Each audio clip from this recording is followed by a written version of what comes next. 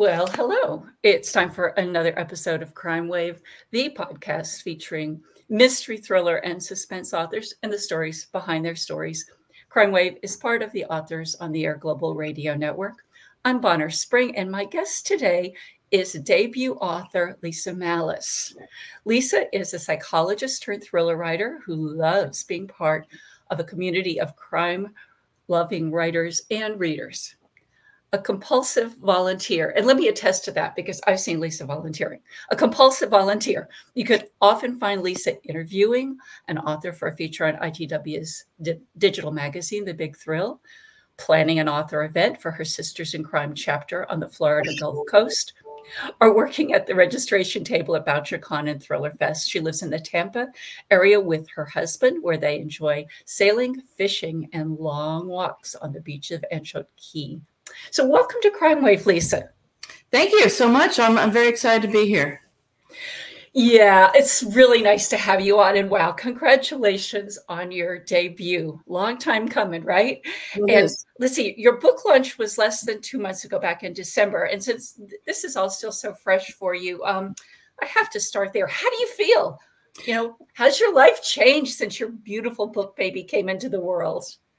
It's just been so wonderful. I had no idea, how well received it would be. And my publisher, CamCat, actually started me out on a book tour, virtual book tour. So people were doing reviews and I was doing interviews and writing blog posts and things like that. But when the reviews started coming in, I was rather blown away by how much people loved it. The cover, they loved the cover. They loved the audiobook and the narrators. They just loved the story. And so it was kind of blowing me away. And so it's been just one whirlwind week to the other.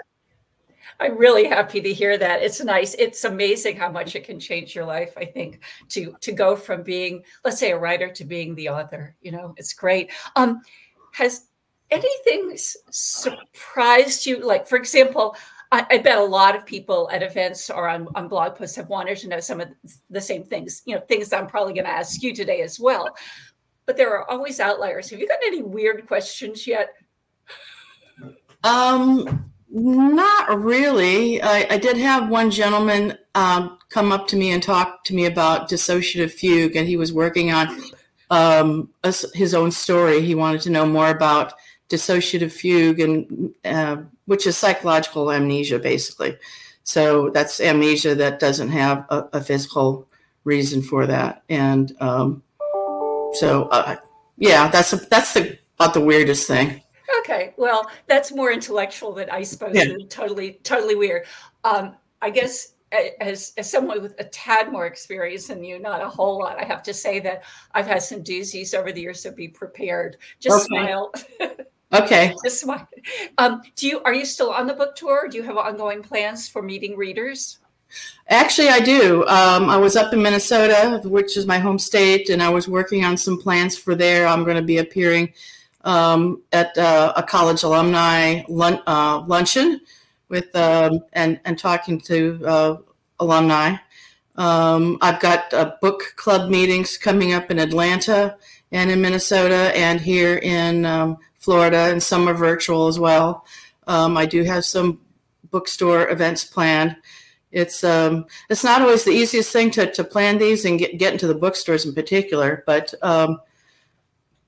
so that's what's going on. Yeah, that sounds like a wonderful way to launch your debut. Do you remember the expression, you never get a second chance to make a first impression? I think that's extremely important. And you, I have to say, Lisa, are incredibly lucky. My debut came out in 2020. January of 2020, exactly. And so I had, similar to you, I had a whole bunch of events lined up. And then all of a sudden, let's see if the audio will pick up. Kapow. Everything was over. And it was still pandemic when my second book came out. So that was everything. So absolutely make the most of it. That's wonderful. Now, let's backtrack a bit so I can ask you some of these questions that listeners always want to know. Let's start here.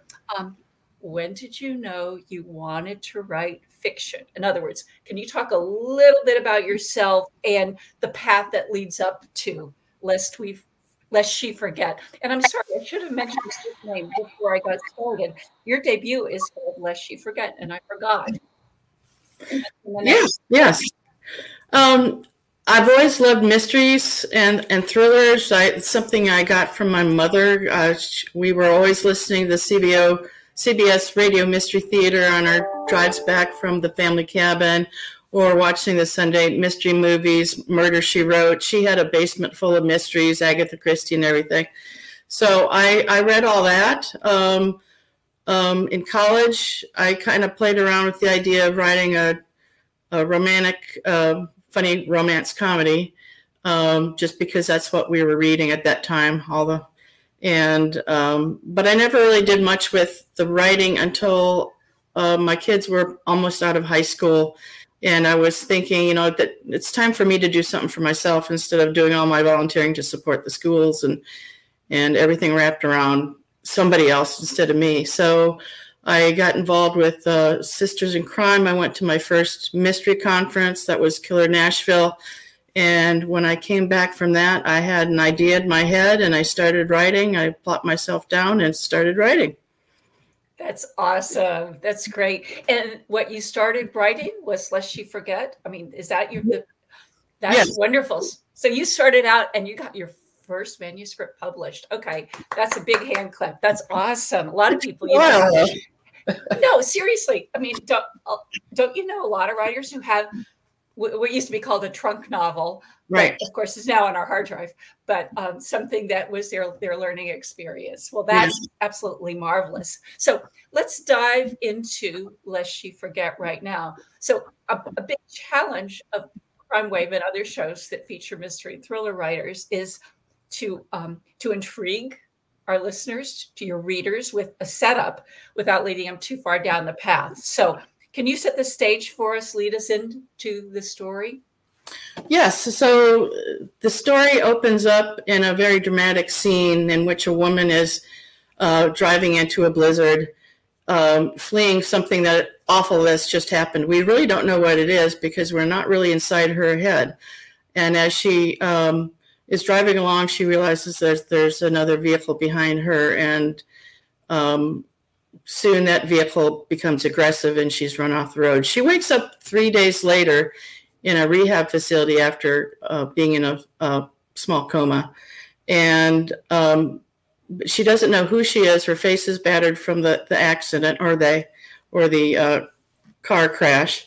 And nobody there can figure out who she is. So the physician that's attending her, a psychiatrist, thinks that she's got this memory loss, which is psychological in nature. He calls it dissociative fugue. And he thinks that whatever has been bothering her, so she has these horrific nightmares and flashbacks that suggest that she's got a really troubled past, which is causing her to forget who she is and what she is. So she knows that she's got to do something to kind of jog her memory. So she starts looking at newspapers and trying to figure out more about her own situation, where she came from, how she got into this rehab facility. And as the people she's talking to answer her questions, she starts believing that there's a shady character following her every move. And when people that she's talking to start dropping dead, she knows she's in real trouble. So it goes from there that she's got to figure out who she is in order to escape this deadly character after her. Well done. Yes, that leads us right to the question. I'm not going to say another word about what goes on from there. You have to trust me when I say it was delightfully twisty. Thank you very much for that. So was there any, I know you've been a psychologist. Are you still practicing as a psychologist? Or? I'm an organizational psychologist. So when I graduated from Georgia Tech, I went to work for Bell South at the time. So organizational psychologist works with organizations to help with personnel selection, performance appraisals, team building, lots of different things. But we have to have a broad base of understanding of psychology to do that. Right.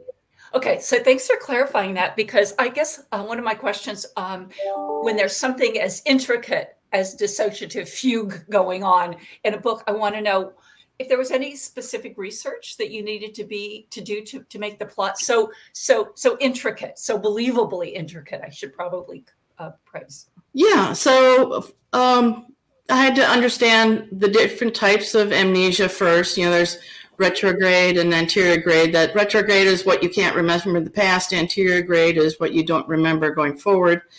And then whether it's a psychologically based, which is dissociative fugue, versus something you have an injury or disease that's causing your amnesia, like you might have with dementia, things like that. So it's important to understand dissociative fugue in terms of what causes it. And most people might better understand it if they think about battle fatigue or shell shock, which is what they called it back in World War I and World War II, with soldiers walking away from the battlefield dazed and confused, unable to remember their names. So that is pretty much what happened to my character. She had a horrific PTSD episode and decided, somehow she just walked away from it all, or in her case, drove away. Drove away, right. That was interesting and very nicely specific to help people understand that. I like that. I think I read somewhere that Lest She Forget, the title was actually supposed to be something else at the beginning. Is that right, Lisa? Yes. When I first started writing it, I called it Lost and Found, because she was lost and then she found herself. And I went through a very big, deep development edit with an editor at one point. That was back in 2018, I believe. And after that, I thought it really deserved a new title. And so at that point, it was Don't Look Back. And that was the running title for most of the time. But after I signed my contract with CamCat and we went through putting together the cover, I decided, you know what, Don't Look Back has been overused many, many times. And it's trying to find something new. So I brainstormed a bunch of different ideas and presented them to the editor. And we both decided on Lest She Forget as the top one. Never been used. So pretty catchy. And it is indeed. It really gives you a flavor for the trauma behind it all. Lest She Forget. Mm-hmm. Great. It's great. So you've mentioned a couple of mystery writers growing up, and I also grew up on mysteries. So what would you say are some of the biggest influences on your writing? Let's say on your writing as opposed to on the other sorts of things that we all like to read. Well, I have to say that after college, I really got into reading a lot of the female private detectives written by female authors. Prior to that, was mostly a male-dominated industry. And so I was big into Sue Grafton, Sarah Paretsky, Marcia Muller, a lot of those. And more recently, though, psychological thrillers have been really, really popular, and it's hard not to get drawn into them. So, Gone Girl, Ruth Ware, and so many wonderful, wonderful authors. They're so fun to read, and they really know how to build that suspense and that psychological pull that keeps you turning pages. And so I think I just really enjoy reading those, and that's. Yeah.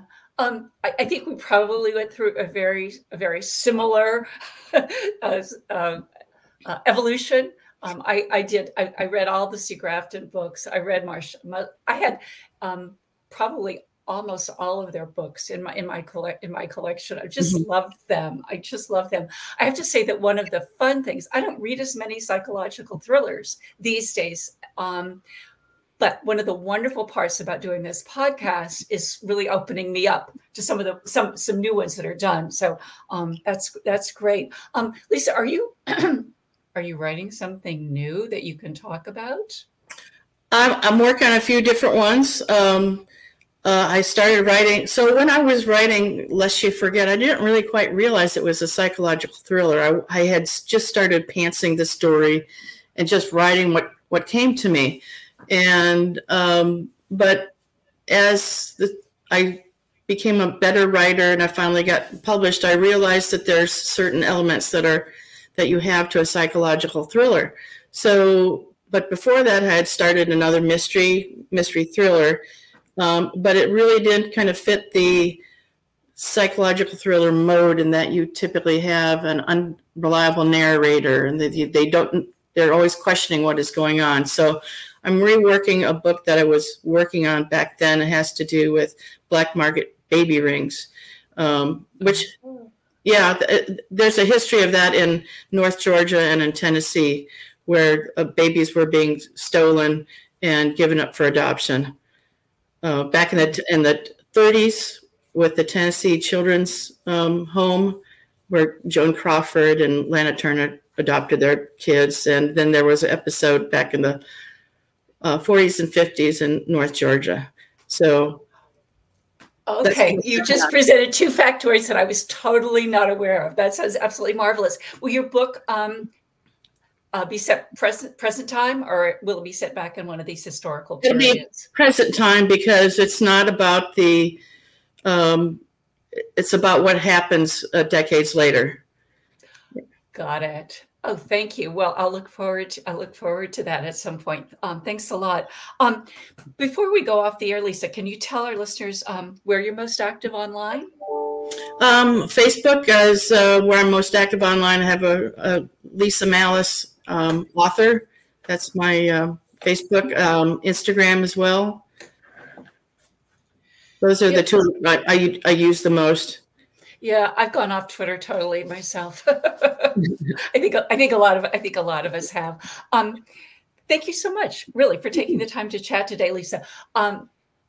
Lest You Forget is a delightful read. I recommend it highly, and I wish you amazing success with it and for your future, Lisa. And if this new one gets off the ground, please come, and I'm still around, please come back and talk to us. All right? Thank you very much. I appreciate it. I enjoyed talking with you. Thank you.